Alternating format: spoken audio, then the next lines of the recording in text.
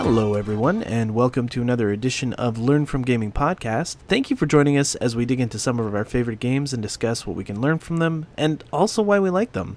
For those of you out there counting, this is episode 29, and thank you for counting this far. And we're coming at you at September 6th, 2018. My name is Chase Strellenberg, and I'm joined today by... Stu Gritter. Hello, Stu Gritter. How are you? I'm doing quite well, thank you. How are you? I'm doing all right. Our website took a shit. Yeah. And on itself. Yeah, literally. Which like usually involves removing some bones, which is exactly what WordPress did to itself. Oh. Yeah. Okay. So, just a little under the hood for anybody. I'm going to describe what our podcast is, and then I'm going to describe how our website killed itself. So for anybody who's new, this podcast is all about Stu and I just trying to find the intrinsic educational value in games. And I mean, that can be arithmetic, that can be spelling, that can be geography, it can be any kind of unusual thing that you can imagine that comes like academically, but also it's sort of like social problem solving stuff as well. We had a really good episode on us engaging with the internet for the first time. We had a surprise episode for Stu on us. Sick Kids Hospitals. Yeah, Sick Kids Hospitals and video games in hospitals and like just the value of that. And that's the sort of stuff we want to try to get at. As I don't know if we're gonna hit it this episode, but you never know. We might get there. So for the website, basically, if you have a WordPress website, you have the option to basically add what are effectively third-party plugins. So plugins for WordPress created by not WordPress. The podcast plugin that I put into our website that I then put all of our podcasts on and treated it very much like a blog. I think either support for that plugin got completely pulled, or it became a premium plugin that you have to pay for, and they decided to not permit any free use anymore. But basically, that plugin is gone. Gotcha. Like, it is gone. And its removal has damaged our website in a way that was very negative and not something that I could easily repair.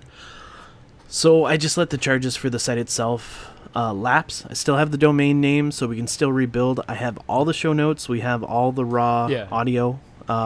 So like it's Everything something that we can put back together. And most importantly, due to the limitations of the site when we first started, every little piece of our audio is stored on Podbean anyway. And all the show notes go up on Podbean because then they get sent out to Google Play, or no, Google Sound and Apple, so iStore, iTunes, sorry, and anything else that we end up on. So yeah, all of the stuff that we've done is still there. It still exists. It's just the website is down. So you go to www.learnfromgaming.com. You're not gonna find you get a anything frowny right face. Yeah, you're gonna get an ugly face. I just need to put a picture of my own there. Very very sad face. If it makes you feel any better, this morning the first thing I had to do at my job was fix something that a Windows update broke some services provided by Windows servers. I've been there. And I had to, muddle about with that for a little while.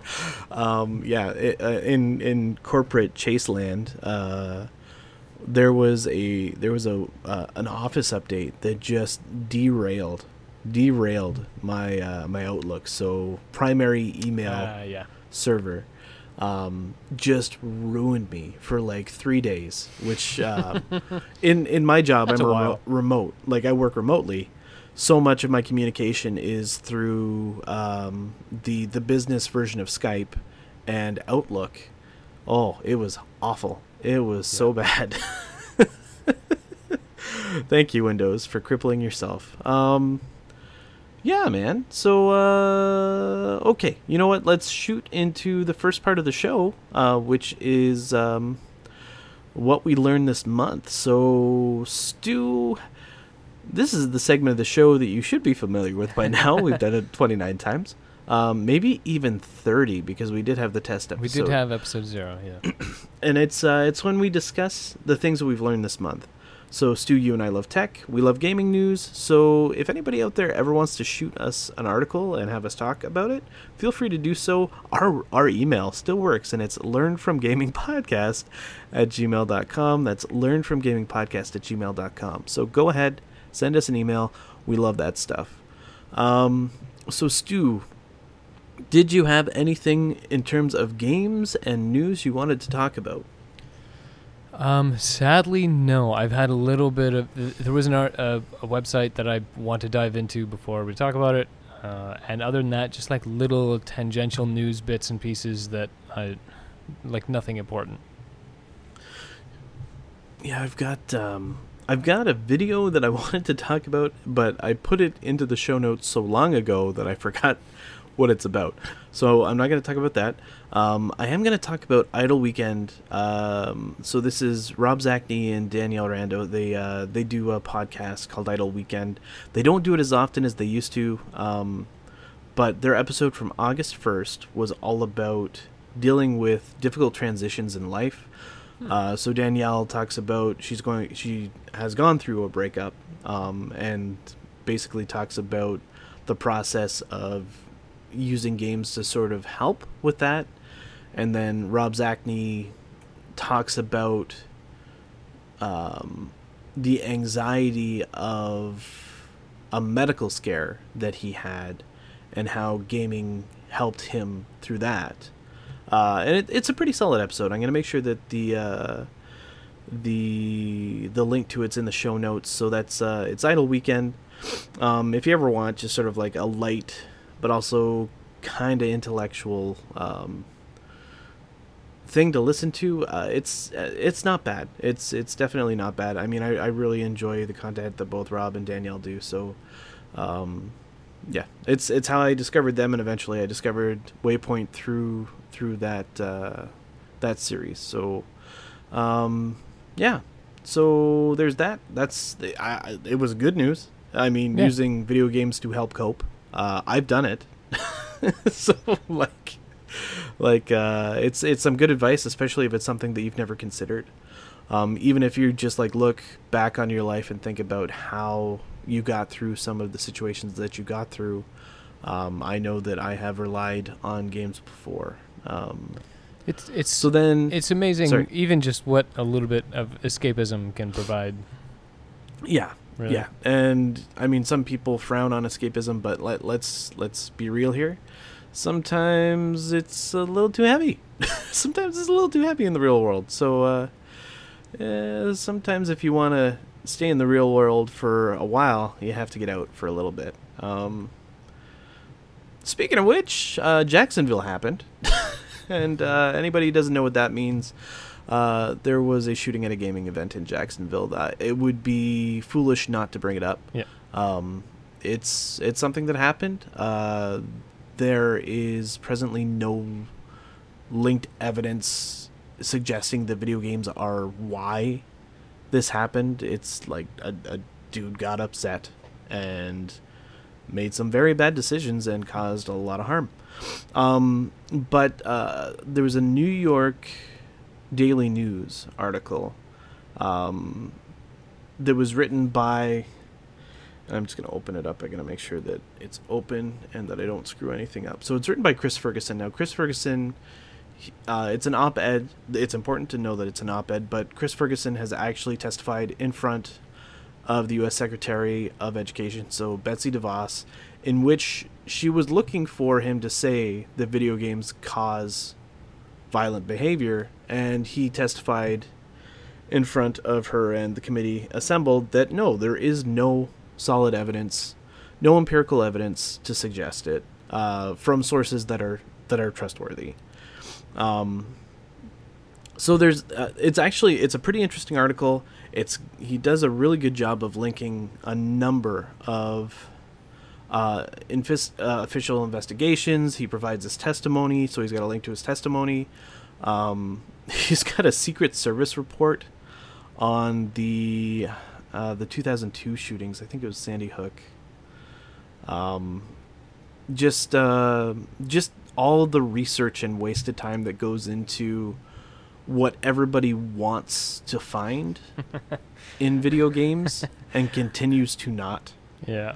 And like for me, where I am, like where we are right now, I feel like that's good news. This is one of those situations where video games is a new thing that it's feared because it's not 100% understood.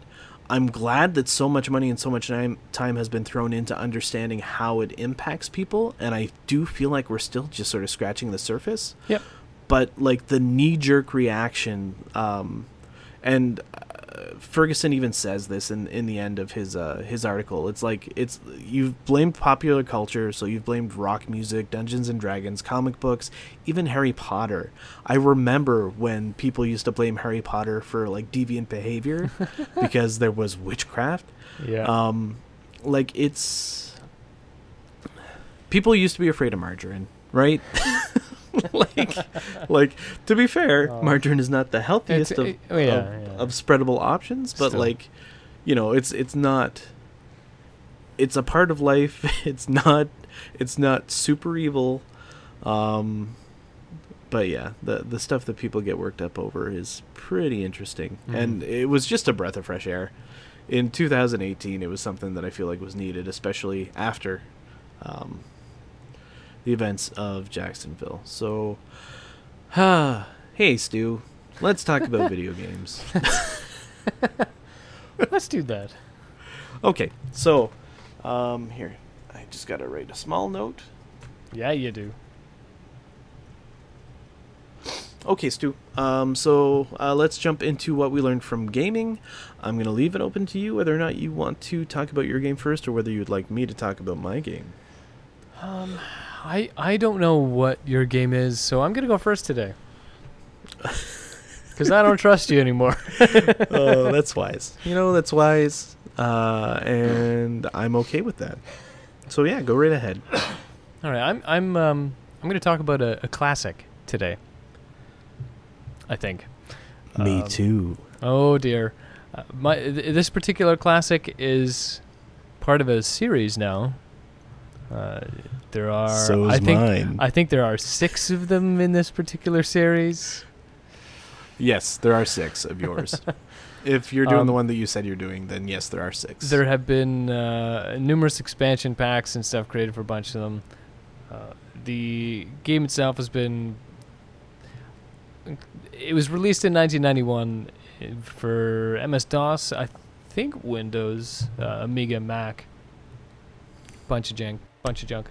But I'm gonna talk about Civilization, which it's about time because it's one of the Sid Meier's games that I actually haven't touched on yet. I'm gonna talk specifically about the first Civilization because the games are kind of.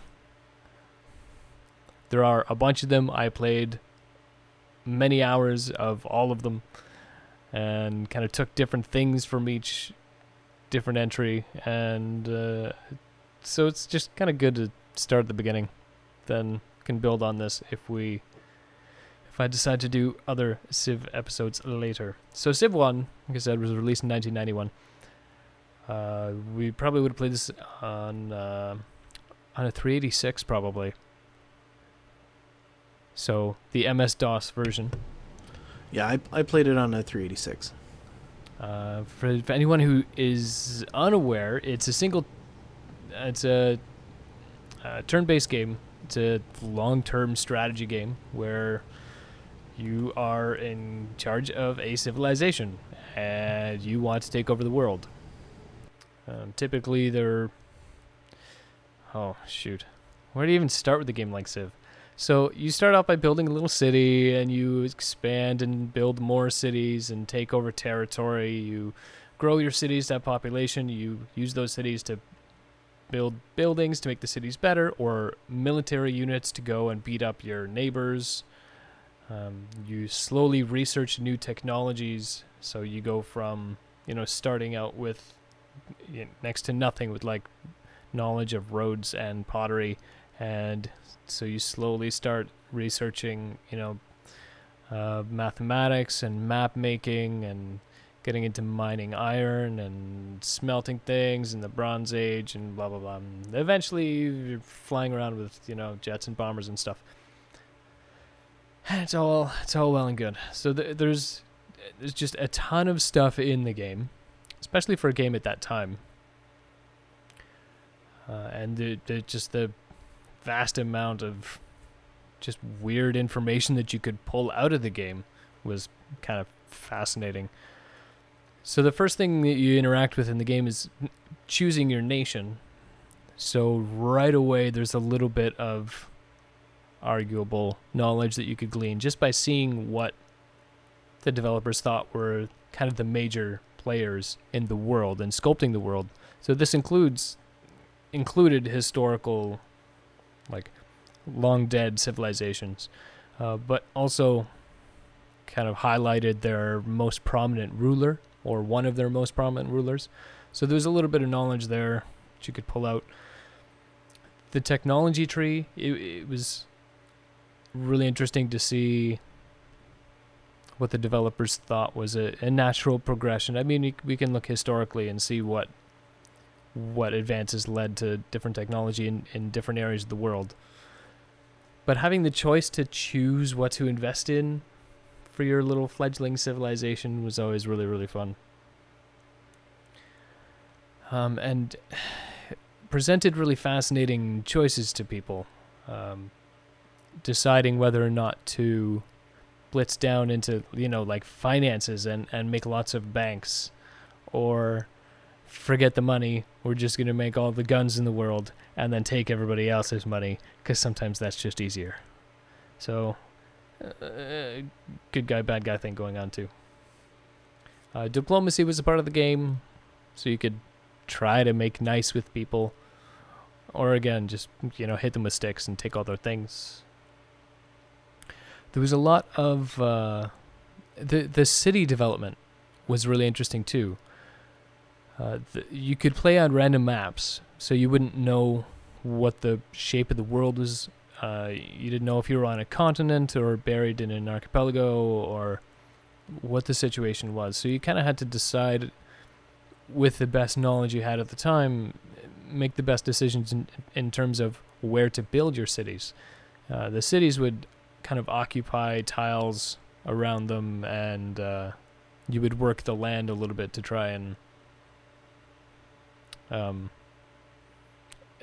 grow food and also generate production so that you could actually make things in your cities. The buildings that you can make were, of course, defined by your technology, and there were super buildings called wonders, and wonders are something that have been around in the throughout all of the Civ games. And that was a really interesting thing too. They kind of, all of the great wonders, so for example, the early ones would be like the pyramids or the Great Wall, would take vast amounts of energy to build in one of your cities. But when you accomplish that, it would provide a massive boost to either all of your cities or all of your units or what have you. But there could only be one of those in the world. So if you were the first person to build pyramids, then great, good for you. Nobody else could build the pyramids.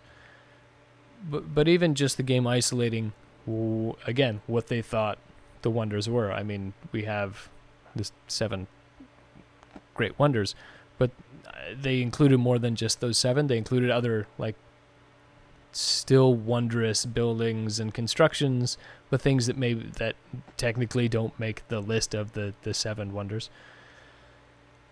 And just, it helped you kind of grow a bit of an appreciation for some of the things that different nations did accomplish. So even just playing through the game and finding out, when you're 8 years old and you see something about the Hanging Gardens of Babylon, what is that? And you can go and read about the Hanging Gardens, because it's a wonderful thing. There was a lot to do with hitting people with sticks. Military tactics were a big thing in the game. Slowly gleaning an appreciation for different tactical decisions.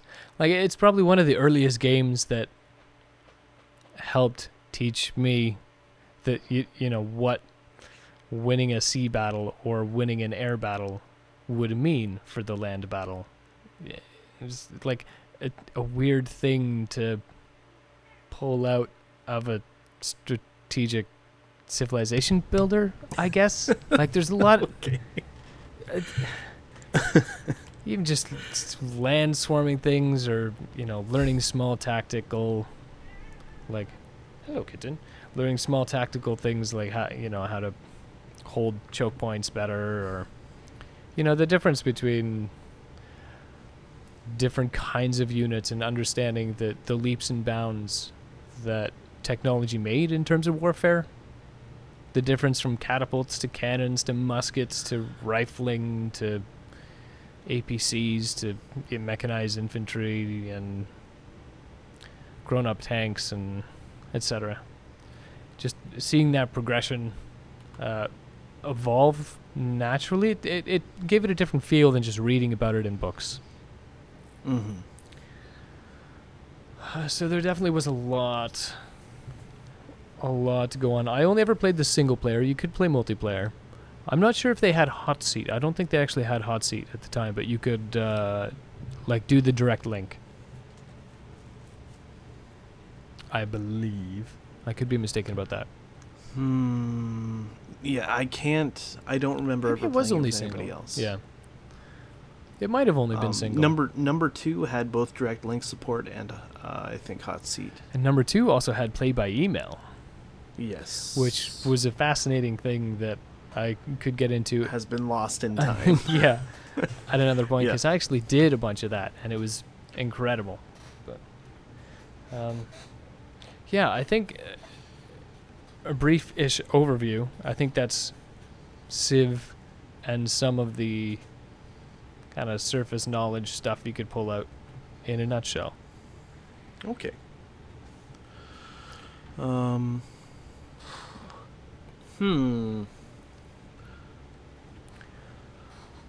So, some of the weird stuff that Civ does is, and it consistently does it, like it still does it even today, is it gives you the,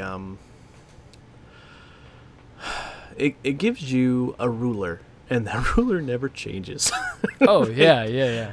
Right, like this immortal lord, Yeah. and I always found it interesting because they latch on to like the most successful or the most Prominent. notorious Yeah. leaders, but it was how I started to get exposed to significant individuals from other nationalities that I wasn't usually familiar with. Yeah. So I'm not sure if the original civilization had Babylon, but one of the ways that I even learned about people like Gilgamesh was through myth, but also through video games. Yeah. Same thing with, I think, Saladin for, I believe it was the Persians. I had no idea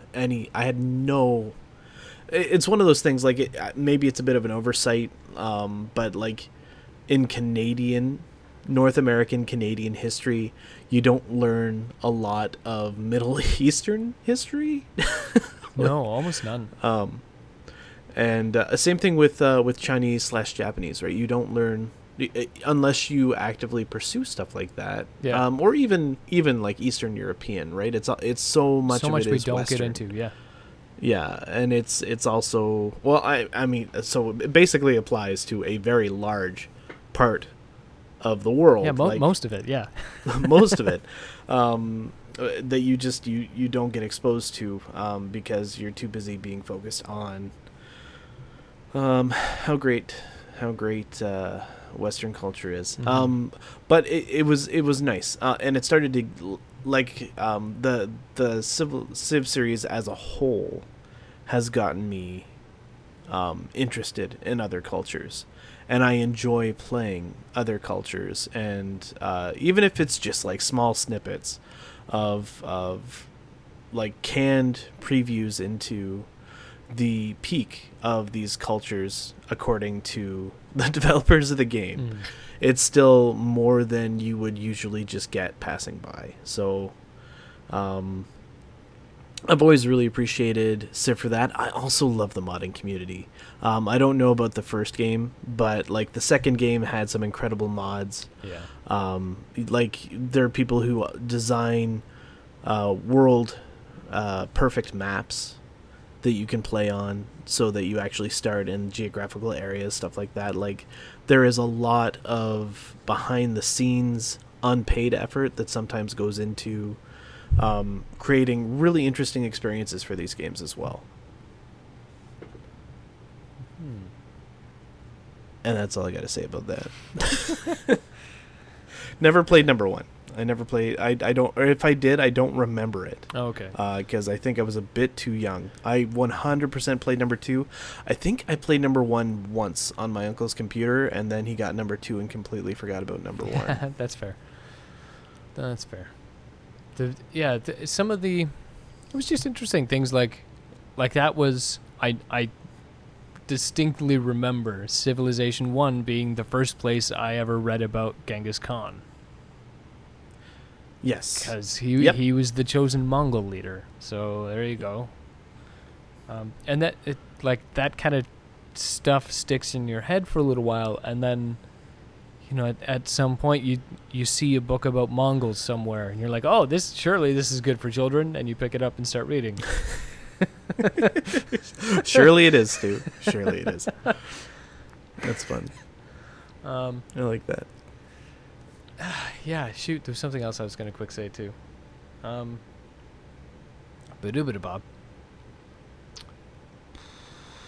I dig it. Yeah, I mean, if you're stalling out, not a big deal. We can come back to it, or we can move on, whatever you prefer.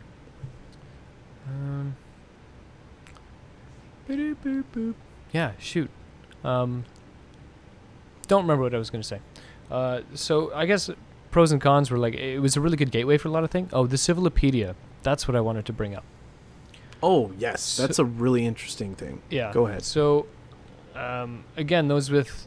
this was included in the first Civilization, was what they call the Civilopedia. So, it's just basically the Civilization Encyclopedia. Anything that's in the game, you can look up in the Civilopedia to understand... I mean, initially just its value in the game, but also some historical information about it, or what made it important, or the people who were involved in something's discovery or creation, or the effect that it had on the city or the nation that kind of took ownership of something, or the role that a certain thing played in the forming of, whatever. So they really made the information readily and easily accessible, and that's something that they really maintained throughout the entire series, and it's something that's absolutely fantastic. Mm-hmm. It breaks down just that flat laziness barrier of, oh, that's interesting, maybe I'll think about that again, never, to, oh, that's interesting, okay, I'll push F1 and read about this for 30 seconds and learn a bunch of stuff. Yeah, it is. And it's funny because, like, when you're younger, maybe it doesn't mean so much, but as you start to get older, it really is like a cool feature. It seems like such a nerdy thing for anybody who's kind of ignorant, right? Which is, let's be clear, like it's most kids, right? Like, so if you're younger, you're playing this game, you're probably not gonna have the patience to go through the Civipedia, but like once you hit a certain age, and I'm going to say like usually between 12, 15, 20, right, you start to gravitate towards stuff that you find interesting, and it is just so awesome to have access to so much knowledge in a game. just there. Yeah, and just to be to put a bit of a pin in that, the Civilization 1 was released in 91. Wikipedia was founded 2001. So 10 years before Wikipedia, the Civilopedia was born. And it's so similar in just because I know I'm not the only person who at some point looks at Wikipedia to like ends up on Wikipedia looking up something, and then you're reading about potatoes and bunnies or some shit like an hour later, and you don't understand how you got there. Civilization offered that experience as well. It's also important to bring up that even to this day, Wikipedia is not...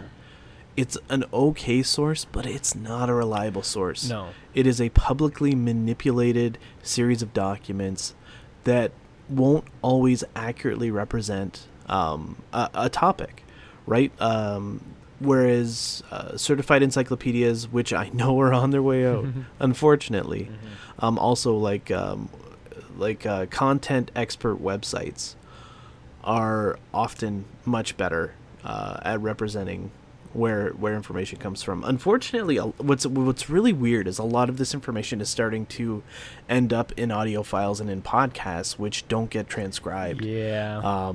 And so it would be interesting to see, like, also video. So it's going to be interesting to see. I have a feeling that at some point, speech recognition technology is going to sort of fill that gap. I wouldn't be surprised if, like, companies like Google are trying to do that now, so then any videos that are on Google sites will eventually just be completely transcribed accurately. I mean, they're not 100% there yet, but at some point, I think within the next 5 to 10 years, we will see a technology that is dependable for diction. Well, even right now, YouTube has like some conditional auto subbing, which is fun. And to turn on. Yeah, and some. You know what? Gosh darn it, they're trying. Especially if somebody has an accent. Yeah. It's just we're at a weird sort of transitional phase where everything's becoming digital. Yeah. But also not all of it. Some of the best sources are no longer even written, and that's a weird thing to say. I mean, history was oral at first, which was interesting. Yes. Which is weird because now these oral traditions are forever, or at least as long as the server's up. See also our website. Case in point. It ate itself. Yep. So cool, man. Was there anything else you wanted to bring up? There was. I guess I did play a bunch of Civ. I know. My brother and his friends played a bunch of Civ. Some of my friends played Civ. It was neat to kind of... There was less, I guess, schoolyard chit-chat about this, having hot Civ games going on than anything else. but just whispering sweet nothings. Saladins in your ear. Yeah. I'm going to totally pick Genghis Khan. Well, who wouldn't?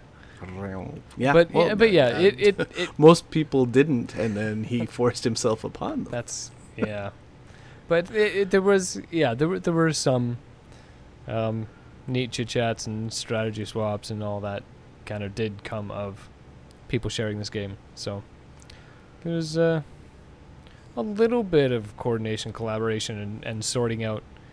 Again, days before a lot of strategy guides or that kind of thing were readily accessible. You're kind of like FAQs. Yeah, and people trying to figure out how to streamline, blitzing to a certain tech and, unlocking this building or that unit and exploiting it and that kind of thing. Or, how do you get to this wonder as quick as you can? So there was a little bit of that metagaming going on already at that point. Yeah. But yeah, just as a whole, great. It was fun. Go play Civ or go play another Civ because the Civ 1's a little dated. Yeah. Personally, I would recommend.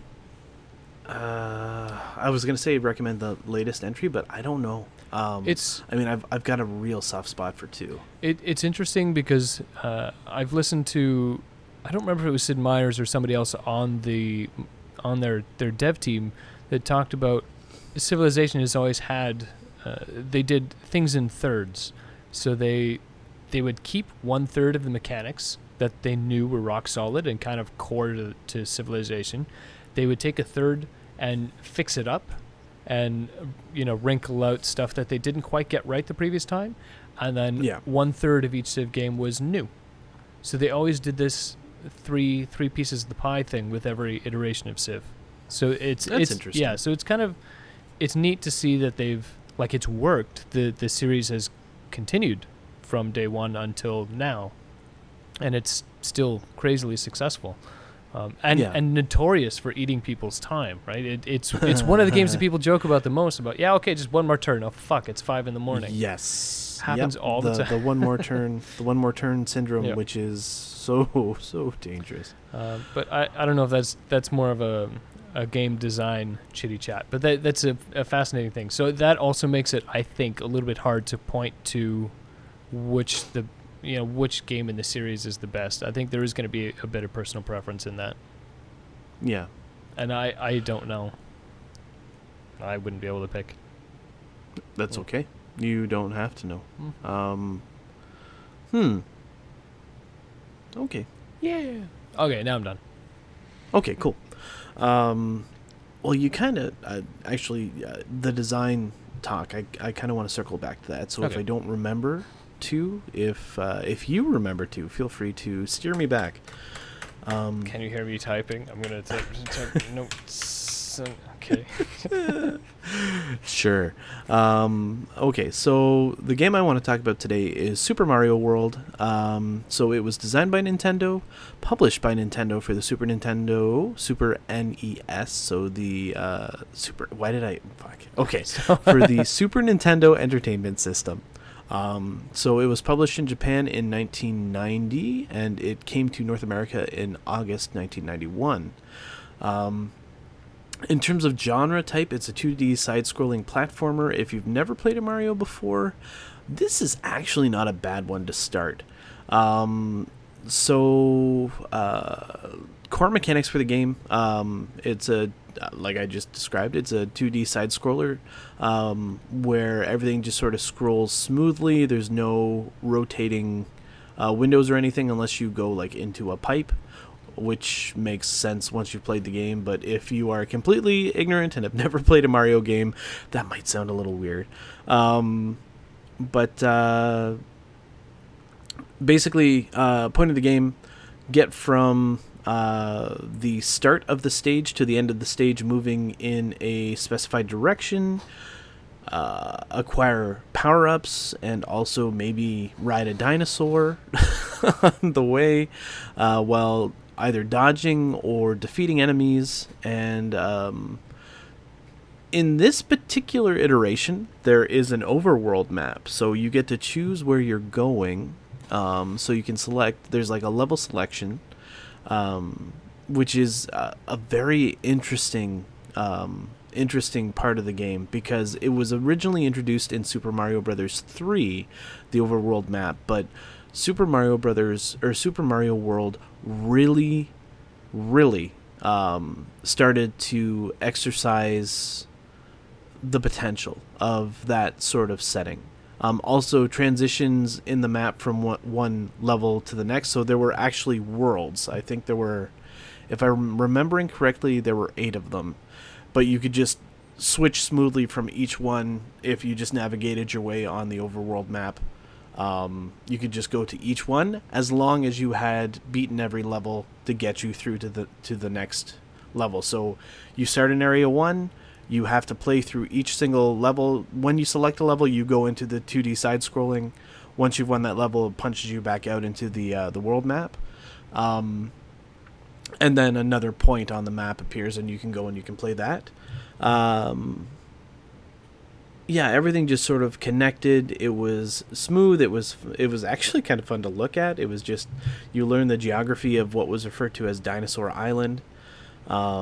which is where Yoshi lives. It's the first appearance of the character Yoshi. You get to ride him. It. You get to ride a dinosaur.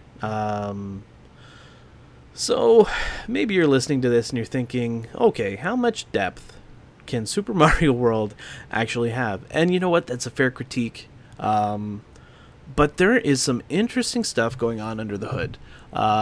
So what not a lot of people pay attention to, especially when you play a Super Mario game, is first, how approachable the game is, and second, how much effort goes into the game teaching you how to play it. Now, early iterations of Mario games, with, I would say, the exception of maybe Super Mario 2, which wasn't quite as good at this, just because Super Mario 2 was like batshit crazy, and it wasn't... story for another day. Anybody, like, look up the history of Super Mario Brothers 2, and that there's an explanation for why Super Mario Brothers 2 North America is so fucking weird. But Super Mario Brothers World, and I would say that the introduction into Super Mario Brothers World is almost on par with the simplicity and ingenious design of the original Super Mario Brothers, because in the original Super Mario Brothers, they introduce you to every single mechanic in the first level that you play. I think with the exception of warp tunnels, but that doesn't matter. Like the way that you're going to get through the level, every single mechanic is taught to you within, I think, the first 20 or 30 seconds. There's a really good extra credits episode all about the design of Super Mario Brothers 1-1, so like the very first level. And Super Mario World, for its own part, it does actually have one or two text boxes that you jump into and then it explains to you how to do stuff, but it's pretty close to that. I'm just gonna take a drink, sorry. So something else that Super Mario, or that all Mario games kind of, actually Nintendo is really guilty for this, is Nintendo does the iteration thing really well, in that they take something that works and traditionally they will just keep bringing it back until people are just like, we're sick of it. Then they kind of vault it for like 10 years and they bring it back again. That's why we're probably not going to see too many 2D Mario games for a while, because we sort of got oversaturated in, I'd say, the last decade. But I wouldn't be surprised if we see a new Super Mario Brothers game that is 2D maybe within the next 3 to 5 years. Anyway, Super Mario Brothers World, the first few levels teach you how to either fight enemies, beat enemies, engage with the power-ups, and there's a bunch of new power-ups, use Yoshi, look for secrets in a level, so like just manipulate the pipe system that you can like push up or down and go into a pipe. Explore the much larger limits of a world than you might expect, especially once you get the cape power-up that allows you to fly. And also just sort of engage with the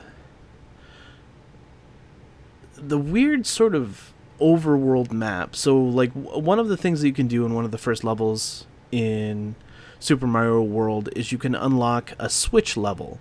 So if you beat the level, you unlock a switch level, and then if you want, you can go play that, and it unlocks a new type of item box throughout the entire world. And I think there are 4 different switches. Yeah. There's the red, green, blue, yellow, and blue. And if you activate them all, then basically it just makes playing easier. There are platforms in places that you would really like there to be platforms, and that's interesting. And what else is interesting with the overworld map is you have an option. You can either go to the left, and play that level that will unlock the switch level, or you can go to the right and play the first level that you encounter Yoshi in. Or you can actually just go to Yoshi's house and see all the little tiny Yoshis jumping around. and it's all sort of cute and it's all quaint. But as you continue to play Super Mario Brothers or Super Mario World, you start to realize that yes, the mechanics for this game are relatively simplistic, but as the levels get more advanced and as you open up more of the overworld map, there's actually an interesting level of depth. So let's talk about some of the firsts for this game. Like my family, so like my brother, myself, maybe my dad. I don't remember my dad playing this too much. It was a little too whimsical for him. He was a serious adult. So yeah, Mario wasn't always something he was interested in playing, but the overmap had secrets. And what the overmap did to let you know that there was a secret in a level is it color-coded each area. So if there was an area that was yellow, it meant there was only one way to beat it, which meant there was only one finish line. Once you crossed it, you had beat the level and you could move on. If the dot that was the designated area you had to complete was red on the overmap, that meant there were two potential ways to beat the level. So two potential finish lines, or a finish line and a boss that you had to beat. And that would open up two different avenues, two different directions that you could travel on the overmap afterwards. Then there were also things like ghost houses, or I think the ghost houses were this happened more often. The ghost houses had an unclear number of possible endings, and you just had to basically keep playing them until you figured out how many there were. And then there were also like mid-level castles that functioned in the same way. But I think there was only really one or two solutions to those. So like beat the boss, or there was like a secret exit. And then there were also like really big dots that were colored red, and that lets you know that there were at least 2 to 3 different ways to beat that level. And so it was pretty clever color coding for the most part. I mean, the ghost houses, they were mavericks, so you never really knew exactly where everything was going to go. But what it allowed for is there was also a secret world that existed in Super Mario World and you accessed it through a process called the Star Road, and you could only do that through finding the secret and the secret finishes to every level. And once you opened it up, you could actually play through the whole thing, but the entire Star Road actually it was made up of red dots, so it meant there were 2 ways to beat it. So either you could beat the level and then you had just beaten it, or you could find the secret exit, which then extended the Star Road. So you could actually use the Star Road to get all the way to the end of the game. Also, I believe there was like additional levels within the center of Star Road, which I think you just played them for fun. And if you were a completionist, that's what you did. But like my brother and I, in the early 1990s, before the internet, when I guess we had a shit ton of time on our hands, 100%ed this game. We found every secret. We found every ending. We did the work and like used our cape to float under finish lines and then swoop back up before you got hit with lava. Like, we rode on dolphins. We did everything you could possibly imagine in this game. And it was a first. Like, I can't, and I'm going to be honest, I'm having trouble thinking of too many other games I 100%ed. But we did it. We did it for this game. And, Mario Kart. Mario Kart for the Super Nintendo, we 100%ed that, and then continued to play Time Trials forever because I guess we were lonely and bored. But yeah, it was such an interesting game, and it was one of the first games that had these types of, like, number one, a large interactive overworld map that was just full of secrets that you wanted to peel back, right? You wanted to find that next thing. You wanted to know what colorful magic stuff was in the next world, because that's the best part about Mario is, like, even when you play a new Mario game, it's so refreshing to see what the creators come up with. It's always so colorful and weird, but also familiar. So now, like, whenever I approach a Mario game, like, I've got the basic mechanics for most Mario games down, right? Especially if it's a side scroller. And it's almost muscle memory. So actually, I would argue at this point it 100% is muscle memory. It's like a part of me.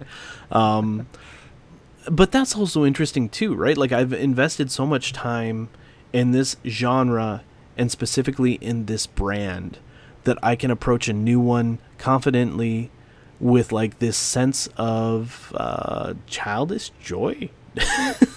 Like, it's just like Super Mario never feels like work for me. It's just fun, but also kind of relaxing. But especially the earlier games, I found the newer games are easier. Well, maybe that's if that you've grown up a little, maybe.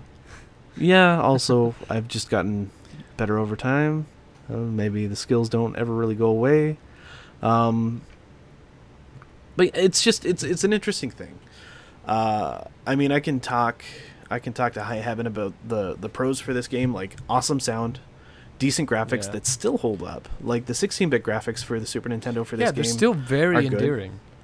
The level design, I would say solid for most of the levels. There's like one or two aggravating levels, but hey, one or two when there's like eight worlds, like you're doing all right. In terms of, I mean, yeah, even the bosses, like, it's not hard. It's a kid's game. It's a kid's game that is really well developed, and so it's enjoyable for basically anyone. I would say it's an ageless game. That's not easy to accomplish, but Nintendo seems to really be able to whack those out, especially in the earliest iterations of some of their games. Yeah. They did a really good job, and the Super Nintendo stuff ages really, really well. Yeah. I mean, in terms of cons, like, this game hasn't aged poorly. It's aged really well.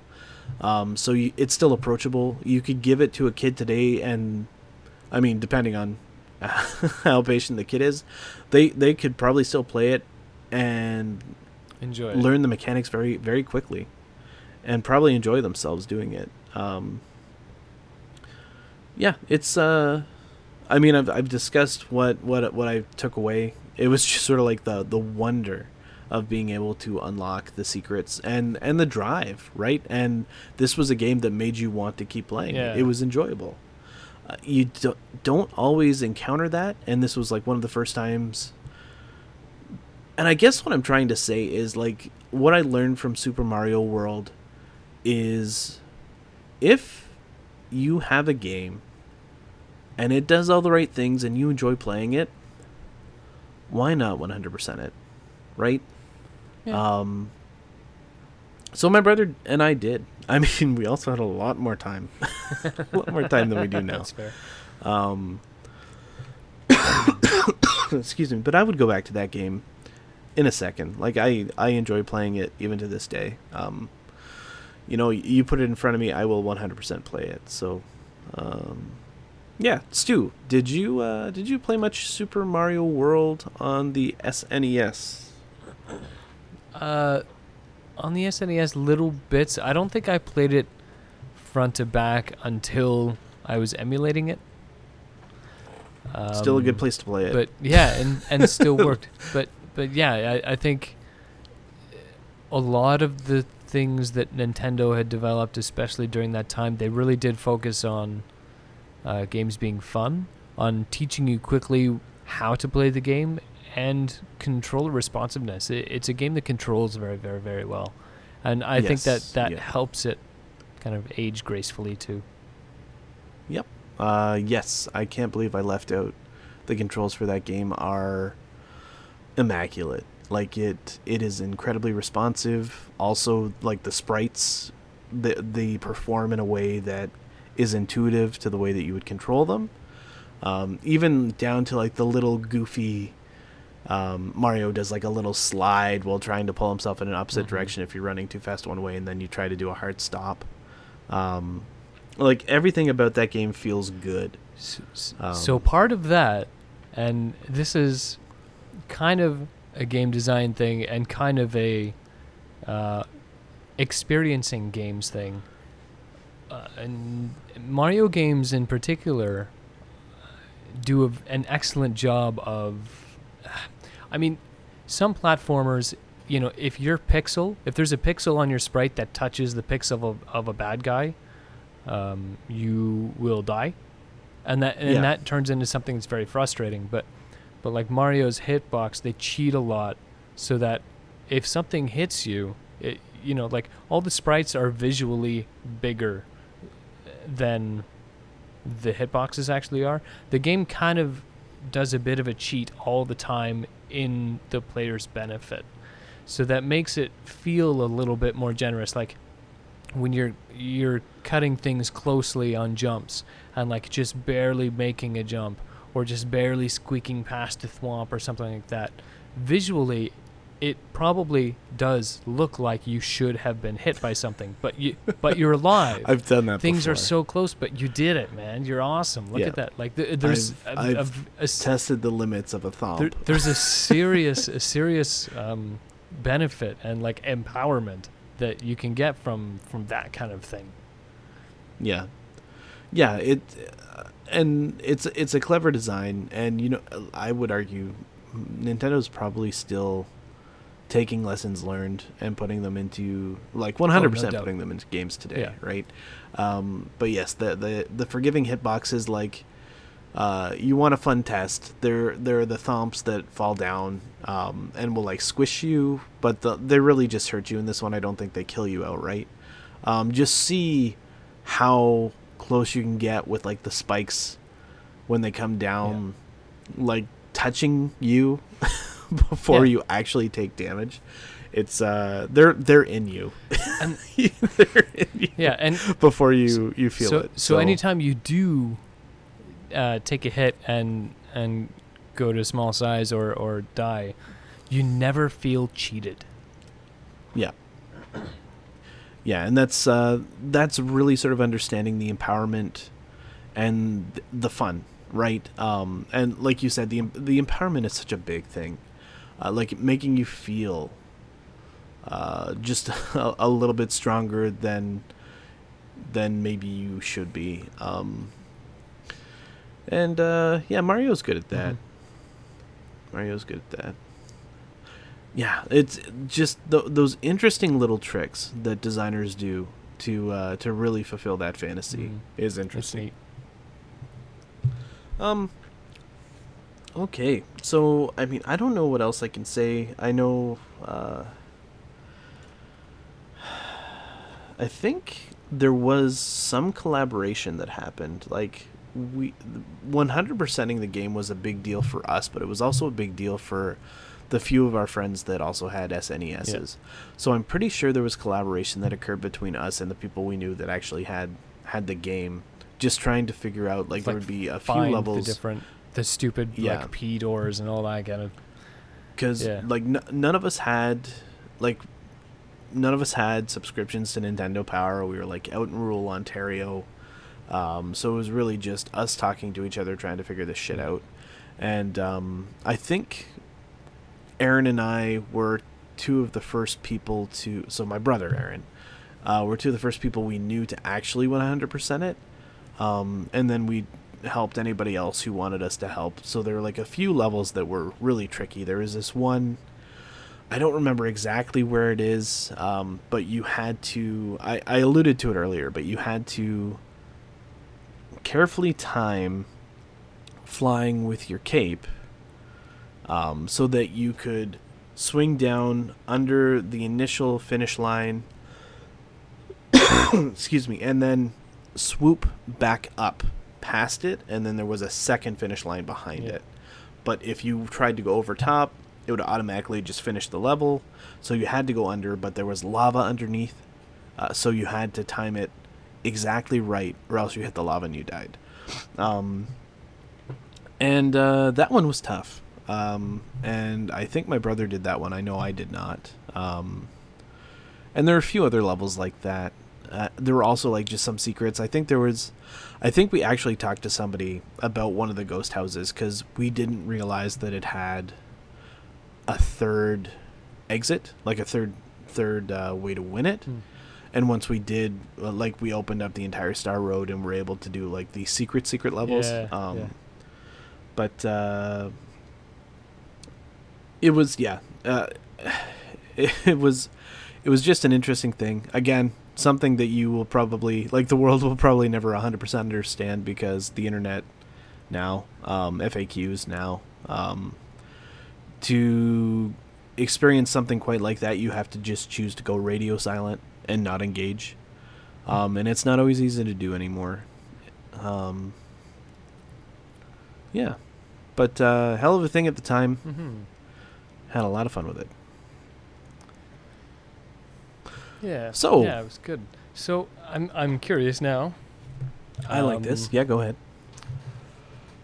Maybe this isn't something that you want to get into right now, but how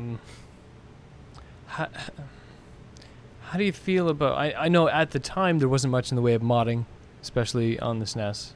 For that, there people have done ROM hacks and everything by now. But what do you think about its relationship to Super Mario Maker? Like, if something like that had been available back when Super Mario World came out, do you think that, like, would that have? Well, like, for the record, I love Super Mario Maker. I think it's a great application, and it's actually a fun game because there's so much content that's been created for it that like, you can just keep playing Mario in whatever iteration you want, with the exception of Super Mario 2. Like, if you want to play original Mario, there are tons of levels that you can play. If you want to play Super Mario World, so like Super Nintendo Mario, there's tons. If you want to play like the Wii/Wii U version of Mario, tons of ways to do it. If that had existed back in Super Nintendo era, like, my brother and I would have made levels. 100%. We would have designed levels for the game, and played them. And I don't think that we're going to get too deep into it today. It doesn't make sense. But, like, the value of Super Mario Maker is very hard to describe, but also so cool. It's something that I wish would come out on Switch because I miss it. I don't have it for the Wii U because I got rid of my Wii U, and it was such a cool little application. Like, you could just put that in, and in the same way that you get lost in Civ, I mean, I get lost in games like Civ as well. Like, it's just, okay, I'll play one more level. Yeah. Okay, I'll play one more level. Yeah. Right? Yeah. Very, very easily go down that rabbit hole. Yeah, that's a thing. That's something to talk about, I think. But maybe not today. But yes, if that application had existed when we were younger, my brother and I would have made levels. We would have been budding game designers. Budding Mario game designers, which evidently did have a future because there have been many 2D sequels. Yeah. Do you think that Super Mario Maker coming on the back of Super Mario World makes, like, did that help make Super Mario Maker what it is? Like, I know there are a bunch of different... I think it assisted. Like, 100%, Super Mario Maker is designed to appeal to every generation of Mario player, right? Whether old school, so NES, SNES, or contemporary console. Yeah. So, of course, 100%, Super Mario World contributed to the success of Super Mario Maker. In the same way that Mario, like the original Mario and the new iterations of Mario did. But it's just such a rich tapestry. And like each iteration just builds on the mechanics that already exist. So yeah, Like, I don't know why you wouldn't include that stuff. Yeah. Yeah. Okay, cool. Did that answer your question? I feel like I did, but I don't know. Yeah. I think so. What were you looking for? Drama, Chase. I wanted drama. I'm sorry. Yeah. Wrong place. Yeah. I was just curious if you had any further insight into that kind of thing. But. I love Mario Yeah. Maker. It's a great application. The effort that goes, it's not the place for it, but like the effort that goes into some of the levels that get created is bananas. Oh, just yeah. insane. Yep. And we would have put that effort in when we were younger if we had the time, which we did. So yeah, we would have probably made some insane levels. I do appreciate that you need to be able to beat the level in order for it to go on. Yeah. Yes. That That's is an important thing. Okay. I don't know if I have much else to say about it, unless there's anything you want to say about it. Super Mario World, I mean, not Maker. No, I think I'm good. Okay, so then let's shift into our next section, which is what did we learn from you, which is the audience, and the answer is not a lot. Email us, Sat. Oh. we had an email from someone, but I'm pretty sure it was junk mail. Pretty sure here. Sorry, I'm just gonna pull it up. I had it open and then I shut it like a fool. Okay, so we have. I'll check and see if it was from Greg.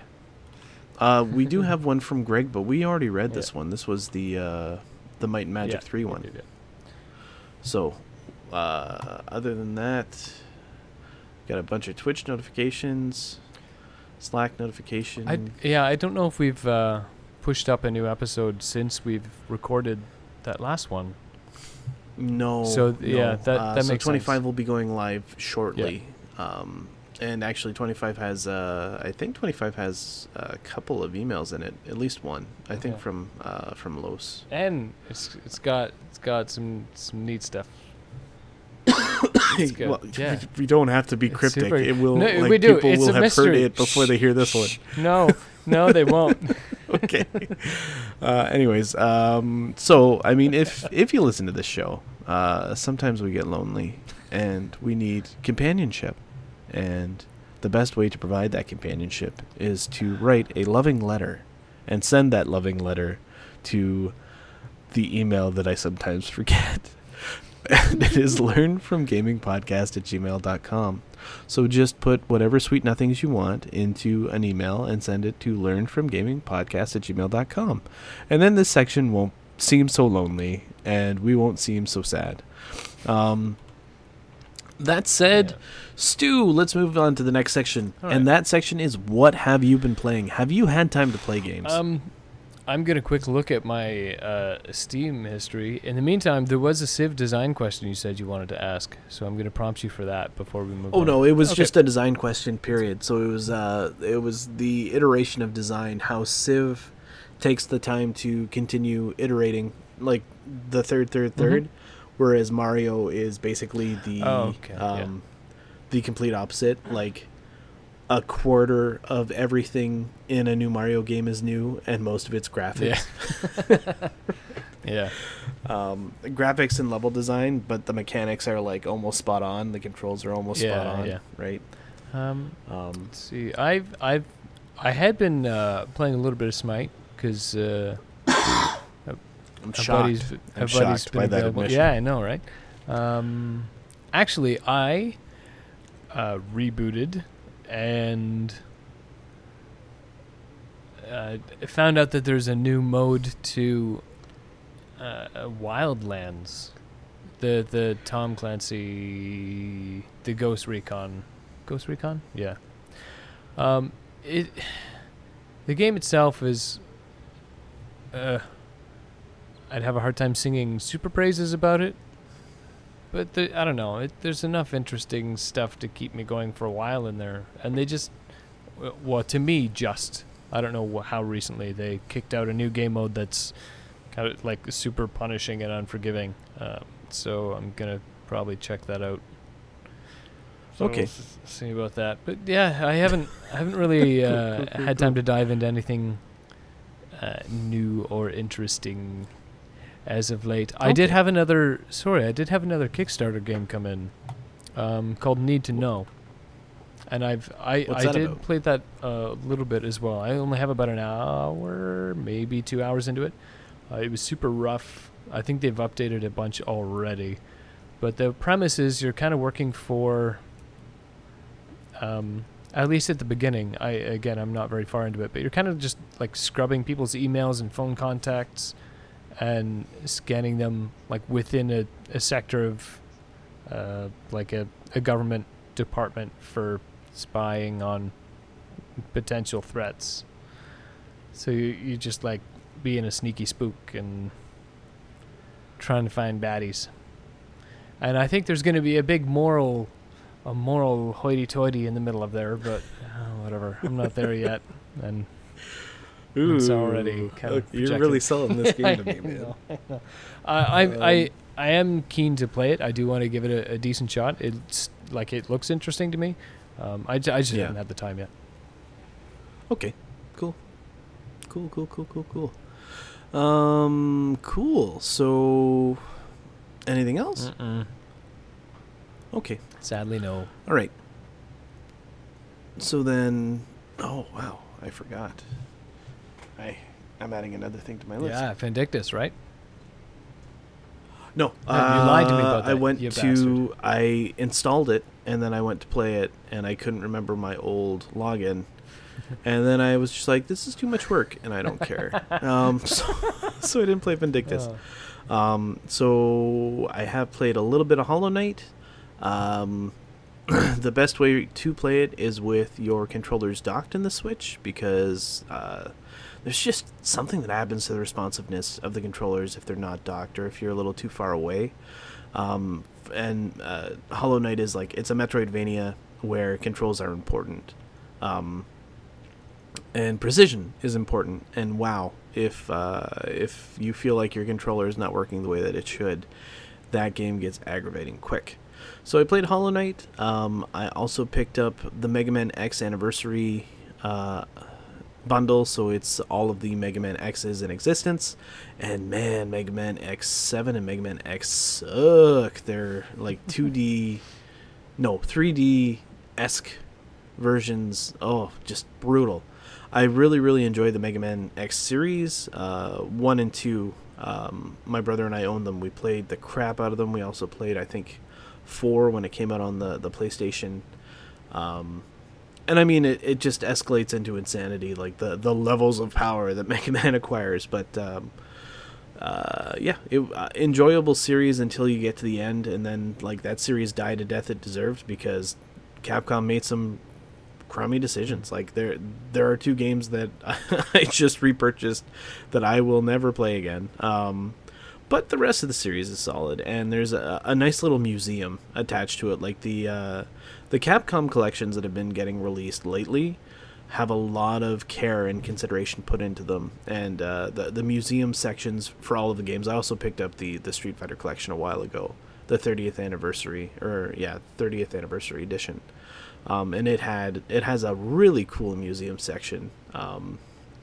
Just outlining character designs, pitch documents, stuff like that. And for a gaming history nerd like me, it's really, really cool to look at.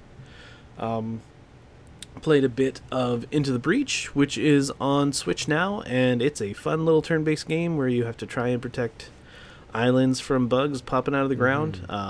Very much there is a right answer to this puzzle kind of turn-based strat. And I just have to get my head around it. Also, when you fail, you warp back in time. Yeah. It's a thing. Yeah, it's a thing. I enjoy it. Don't know how long it's going to hold my interest, but I love that it's on the Switch and I can just play it before I go to bed. Also, another one of those games where I'll just do one more run Yes. Like I'll just fail the world one more Yeah. time. Played a bit of Dragon's Crown, which is a 2D side scroller beat 'em up, with leveling and fantasy stuff and unusually large bosoms on women for I don't know, aesthetic reasons. It's a very strange but also well put together game. Like there's a lot of love, and it's beautiful. I play it on my 4K TV, even though I don't have even though I don't have a PS Pro, PS4 Pro, and it still looks awesome. It's like hand drawn art. It is so good. It's like playing a painting. It's crazy.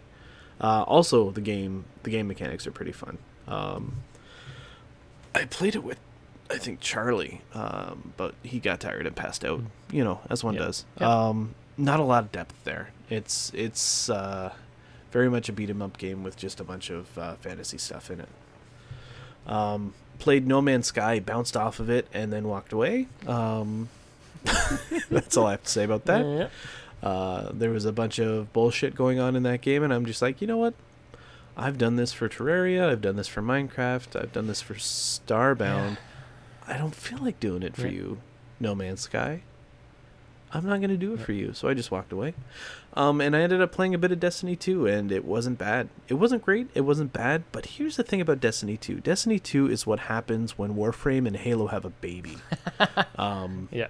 Like, it is not quite Space Ninjas, and it is not quite Master Chief. It's somewhere in the middle.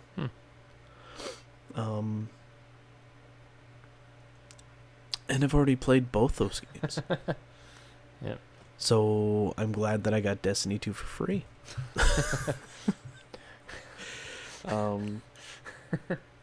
Yeah, fair enough. Yeah. It's a game that if I wanted to, I could probably dive into, but there's a bunch of other really good games that are going to be coming out soon. Yeah. So I'm not in a rush to do that.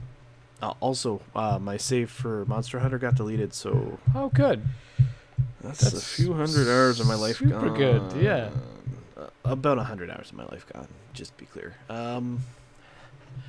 That sucks. That said, I would play that game again. 100% I would play that game again. I would gladly play it again. Of course. It's a lot of fun.